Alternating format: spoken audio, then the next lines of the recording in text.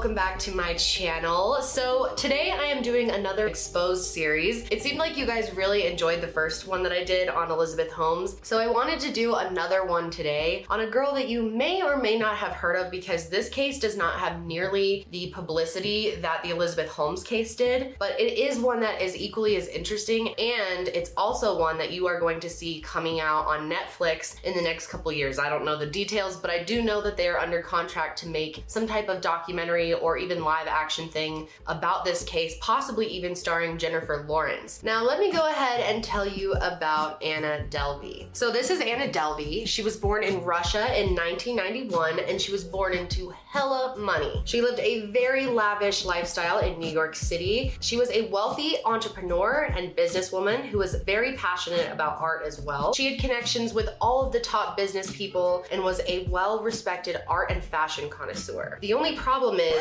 this is a complete lie. So let me tell you the true story about Anna Delvey and how she tricked tons of people into thinking she was this wealthy New York socialite with tons of daddy's money, when it was literally all made up. Okay, so let's start again. This is actually Anna Sorokin. She was born on January 23rd, 1991 in an area southeast of Moscow in Russia. She was one of two children in the family. In 2007, her family moved to Cologne, Germany, and she was 16 at this time. In high school, Anna was described as a quiet girl who was shy and had a difficult time learning German. She graduated high school in 2011, and she then moved to London to attend Central St. Martin's Art School. And she never ended up finishing that school, actually, and eventually she just went back to Germany. Once she was back in Germany, she started work as an intern for a PR company in Berlin. But then at the start of 2013, she moved to Paris to become an intern for a French fashion and art magazine called Purple. She made friends with a lot of important people at this magazine, including the founder himself, Oliver Zahm. And this was kind of her into a bunch of different parties, her first exposure to the rich life. They got to go to Paris Fashion Week in 2013. She got to attend all of these fancy parties and different events. So Anna started to really like this new life, and this is right around the time she started calling herself Anna Delvey. As time went on, Anna decided that she would really like living in New York City, so she decided to go ahead and move there, and this is when she started to play this part of an extremely wealthy, elite woman. Whenever she went to New York, she would stay in the nicest hotels there, which we all know New York is very expensive. She got around quick, met a ton of people. She ate at all of the fanciest restaurants, and she was actually often seen partying with celebrities. And she was known to be a really generous person with all of her wealth. She was constantly spending it on people, covering tabs for people, buying them drinks, buying them gifts. And she was also really known for tipping people in $100 bills for literally anything, like helping her out of a car. $100 here, $100 there for the valet guy, another $100 for the bellboy, you know? She was just giving out money. And it wasn't long until she was pretty well known in the New York social scene.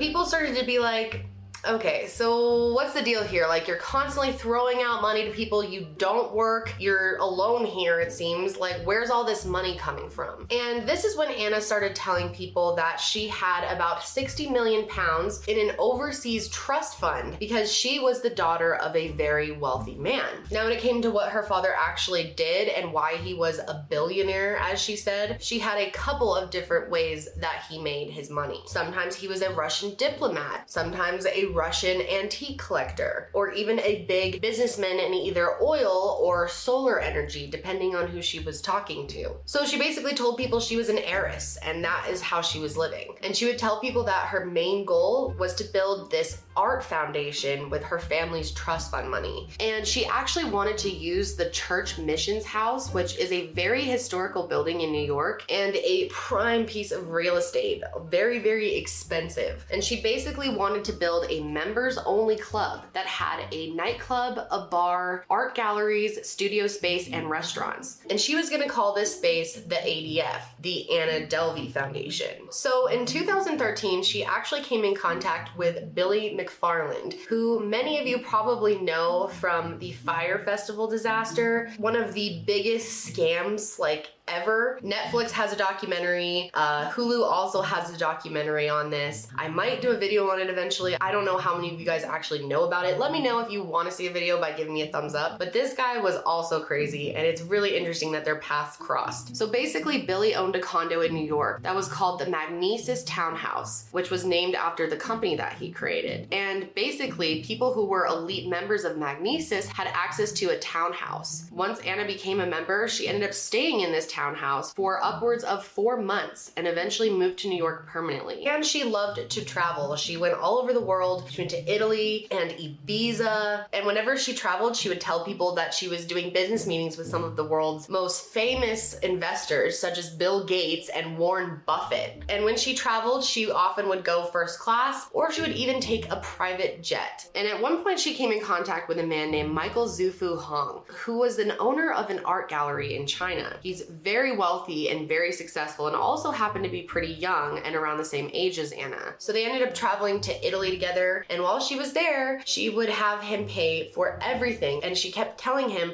"I'll pay you back," but everything went on his card. She would say that either her wallet was in checked bags, or she was having trouble getting her money to work okay overseas because she was out of town. Just excuses after excuses. There's some type of issue, so cover me now and I'll pay you back later. And Anna was known for this. She would always tell people she would pay them back. Tons of people were owed money by Anna, but she somehow would convince people to pay the tab a lot. So she was living this nice little life for a long time. Like, people were not catching on. It was really crazy. She actually had none of this money. So how was she doing all of this? So fast forward a little bit to 2016, and Anna is really trying to get her foundation going, but she needed an additional $25 million, you know, just a little bit extra. The place was going to be 50 million total, so she had about half of it. So she ended up getting in contact with this attorney. His name is Andy Lance, and he actually reached out to Citibank and Fortress Bank and asked them to secure a loan for Anna. He told the banks that Anna's funds were held outside of the US, but the funds would be backed up entirely by a Swiss bank account and some UBS bank accounts as well. In November of 2016, she actually submitted documents to Citibank saying that she had $60 million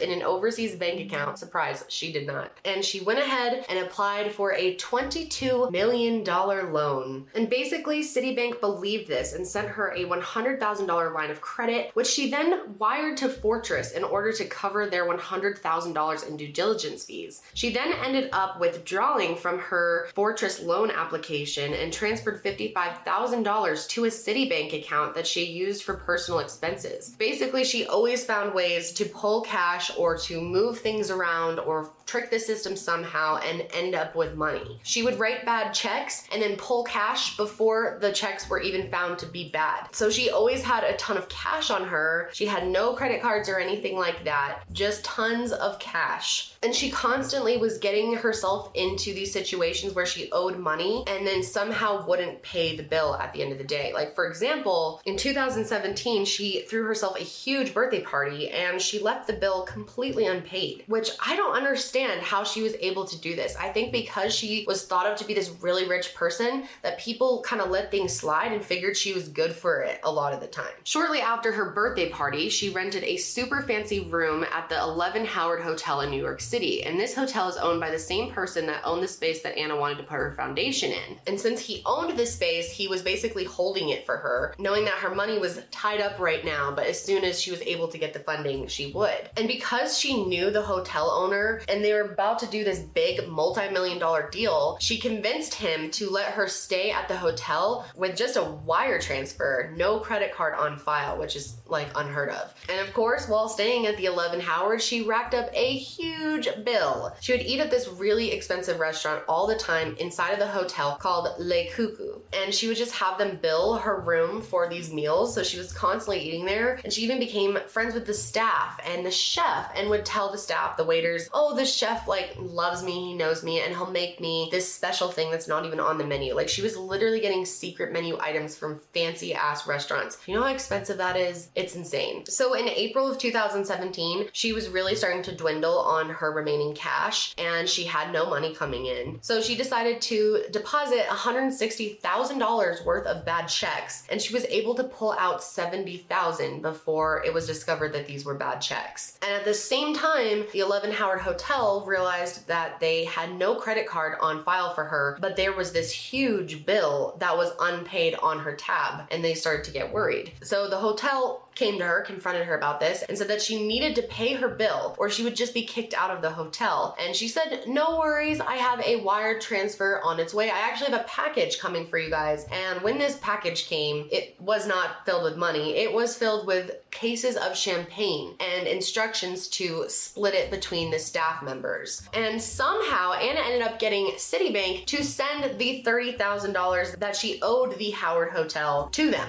even though she didn't actually have these funds. It's mind-blowing. I don't understand how she was able to do this. So Anna's pretty down on her money at this point. You'd think she'd kind of rein it back. Not the case. She ended up using the extra cash from those fake checks that she deposited, and she booked herself a private jet worth $35,000 just to take her to this Warren Buffett investors conference in Omaha. And the crazy thing is, even though she had paid the Howard Hotel before she left for this, they still were not able to get a credit card from her, and they felt like something was off. So when she was gone at this conference, they ended up going up to her room, taking all of her stuff, packing it up, and kicking her ass out. So towards the end of June of 2017, Anna decided to take a trip to Morocco with one of her friends. And she didn't have a lot of money. She did not make that much, and she was not able to afford this trip. So she told Anna, I can't go. And Anna was like, no worries, I'll pay for everything. You just come with me. She was like, sure. So they went to Morocco. She also decided to bring her trainer. So the three of them headed to Morocco, and they went and stayed at this super, super fancy place. And she knew that her two friends couldn't afford this, and so she ended up paying for everything when they were there. Her friends paid for their own flights, but she said that she would pay them back, and the hotel that they were staying at cost $7,000 a night. So she gave them her credit card, but it wasn't long until they figured out that her credit card was not working, and they were demanding her to put a new credit card on file. At first, they were pretty lenient with her. They were, not making a big deal about it. This is a really prestigious hotel. She's this really fancy person, so they figured she's good for her money. And this whole Morocco trip is a little confusing. Not all the information is out there, so you kind of have to piece it all together, but I think that her trainer either just wanted to go home or was sick and ended up trying to leave the hotel. And when she did, try to check out herself, they didn't have a credit card on file, so they wouldn't let her leave until someone put a credit card down. So they ended up tracking Anna down and her friend Rachel, and in their own room kind of backed them into a corner and said, one of you needs to put a credit card down. This was a pretty big argument. Anna was really, really mad, really frustrated that this was happening, and she basically told Rachel, I don't know what's happening with my funds. I don't know what's going on. Can you please just cover this for now, and I'll pay you back within a week? And Rachel, having no other choice, decided to do this. It's reported that she made around 60 grand a year, and this bill was $62,000. So they all came back from Morocco, and when Anna got back, she stayed at a new hotel since she'd been kicked out of the 11 Howard, and she went to a new hotel called the Beekman. So 20 days into her stay, again, she somehow made it that far without paying for anything, and she had racked up a bill of $12,000. She had given them the same bullshit that she had a wire transfer on the way that never came, and she did not have a working credit card on file. So they ended up locking her out of her hotel room and kicking her out. So she went to a new hotel, the W, and she did the exact same thing there. So it just shows you that she was really, really good at playing this part of this extremely wealthy woman that had all this money to be spending on hotels and, convincing people that she could back up those bills. But by this point, she was pretty much homeless. No one was believing her bullshit anymore, and she had nowhere to go. Not only that, but the space that she was supposed to be buying for her, art foundation ended up getting sold to someone else because the dude was like, I'm not waiting for you anymore. And that crushed her dreams and really made her depressed. So it wasn't long before the charges started catching up with her. So by July of 2017, Anna was facing 3 different counts of misdemeanor charges for theft of services. There were complaints about her not paying her bills at the Beekman and at the W. There was also an instance where she ate at a really fancy restaurant in New York and ended up not paying the bill. The restaurant ended up calling the police, and that was the first time that she was actually faced with a charge. So while her misdemeanor charges were pending, Anna was freaking out, and she ended up trying to go ahead and put in bad checks again and get some money out. She put 2 bad checks into Signature Bank and was able to get $8,200 out, and with this money she flew to California. She claimed that this was a trip that she already had planned, but as soon as she landed on October 3rd, 2017, she was arrested and brought right back to New York City. At this point, they had put everything together, and she was facing 6 counts of grand larceny and attempted grand larceny in addition to her theft of services. And it was reported at this time that she had defrauded about $275,000 worth of money from banks. So last December, they had the trial. Anna appeared in a New York City criminal court, and she actually rejected her plea deal that would have released her from jail and deported her back to Germany in early 2019. She said that she was innocent. Okay, good idea, girl. Her trial started on March 20th of 2019, and during the trial, the prosecutor said that Anna seemed to show no remorse for what she had done, and that she had shown more concern about her attire than the emotions of the people that she hurt. It was rumored that she actually hired a fashion consultant to help her with her outfits in court, and if her outfit wasn't good enough or she didn't feel comfortable in it, she would literally cancel or push back her court dates. Her defense team was pretty weak. There wasn't much they could say. They tried to just say, you know, she's a nice person. She was just buying time to pay back all that debt. And they even had the nerve to compare her to Frank Sinatra. They were trying to, you know, display her as the American dream, the New York dream, I guess, the entrepreneur, and that her and Sinatra both had to find opportunities in New York. So obviously the jury did not buy this, and on April 25th of 2019, Anna was found guilty of 3 counts of grand larceny, 4 counts of theft of services, and 1 count of attempted grand larceny. She was found not guilty on another charge of attempted grand larceny, which was trying to get that $22 million loan, and not guilty for another grand larceny charge for the trip to Morocco that Rachel ended up having to pay for. And this is when it was discovered that Anna actually didn't have a cent to her name. It was a big lie that she came from this family full of money and that her father was super rich. Her father was a truck driver, and her mother owned a small convenience store, so they were really average people. And then on May 9th of 2019, she was given a sentence of 4 to 12 years in state prison and fined $24,000, and also ordered to pay restitution of about $200,000. So she really should have just accepted that plea deal. And she also will probably be deported back to Germany as soon as that sentence is up. Anna was incarcerated at Rikers Island during the trial, but now she's currently incarcerated at the Women's Bedford Hills Correctional Facility in Bedford, Westchester County, New York. And at first, she actually apologized for the mistake she made, but then she actually took it back. She said, and I quote, "The thing is, I am not sorry. I'd be lying to you and to everyone else and to myself if I said I was sorry for anything." She said she regrets the way that she went about certain things, but overall, she's not sorry. So they have done interviews with her in jail, and she has said things like she's gotten in trouble in jail and she had to go into solitary confinement, which I'm sure was horrible. I don't know if it's true. It's hard to believe anything she says, but one of the corrections officers said that she had already racked up 13 infractions from fighting with people and disobeying. So like I mentioned, you will eventually be seeing this on Netflix, and it might star Jennifer Lawrence. Because Netflix bought the full rights to her story, she will not be getting any of the money from that deal. It'll all be going to a victims fund from people that she, you know, frauded. But it could be argued that she got what she wanted all along, which was basically clout. And now she's about to get this Netflix documentary made about her. That is going to be it for me today, guys. Thank you for joining me for another episode, and make sure you follow the show on Spotify and Apple Podcasts. It really does help me out. If you want to watch the video version of this show, you can find it on my YouTube channel, which will be linked, or you can just search Kendall Ray. I will be back with another episode soon, but until then, stay safe out there.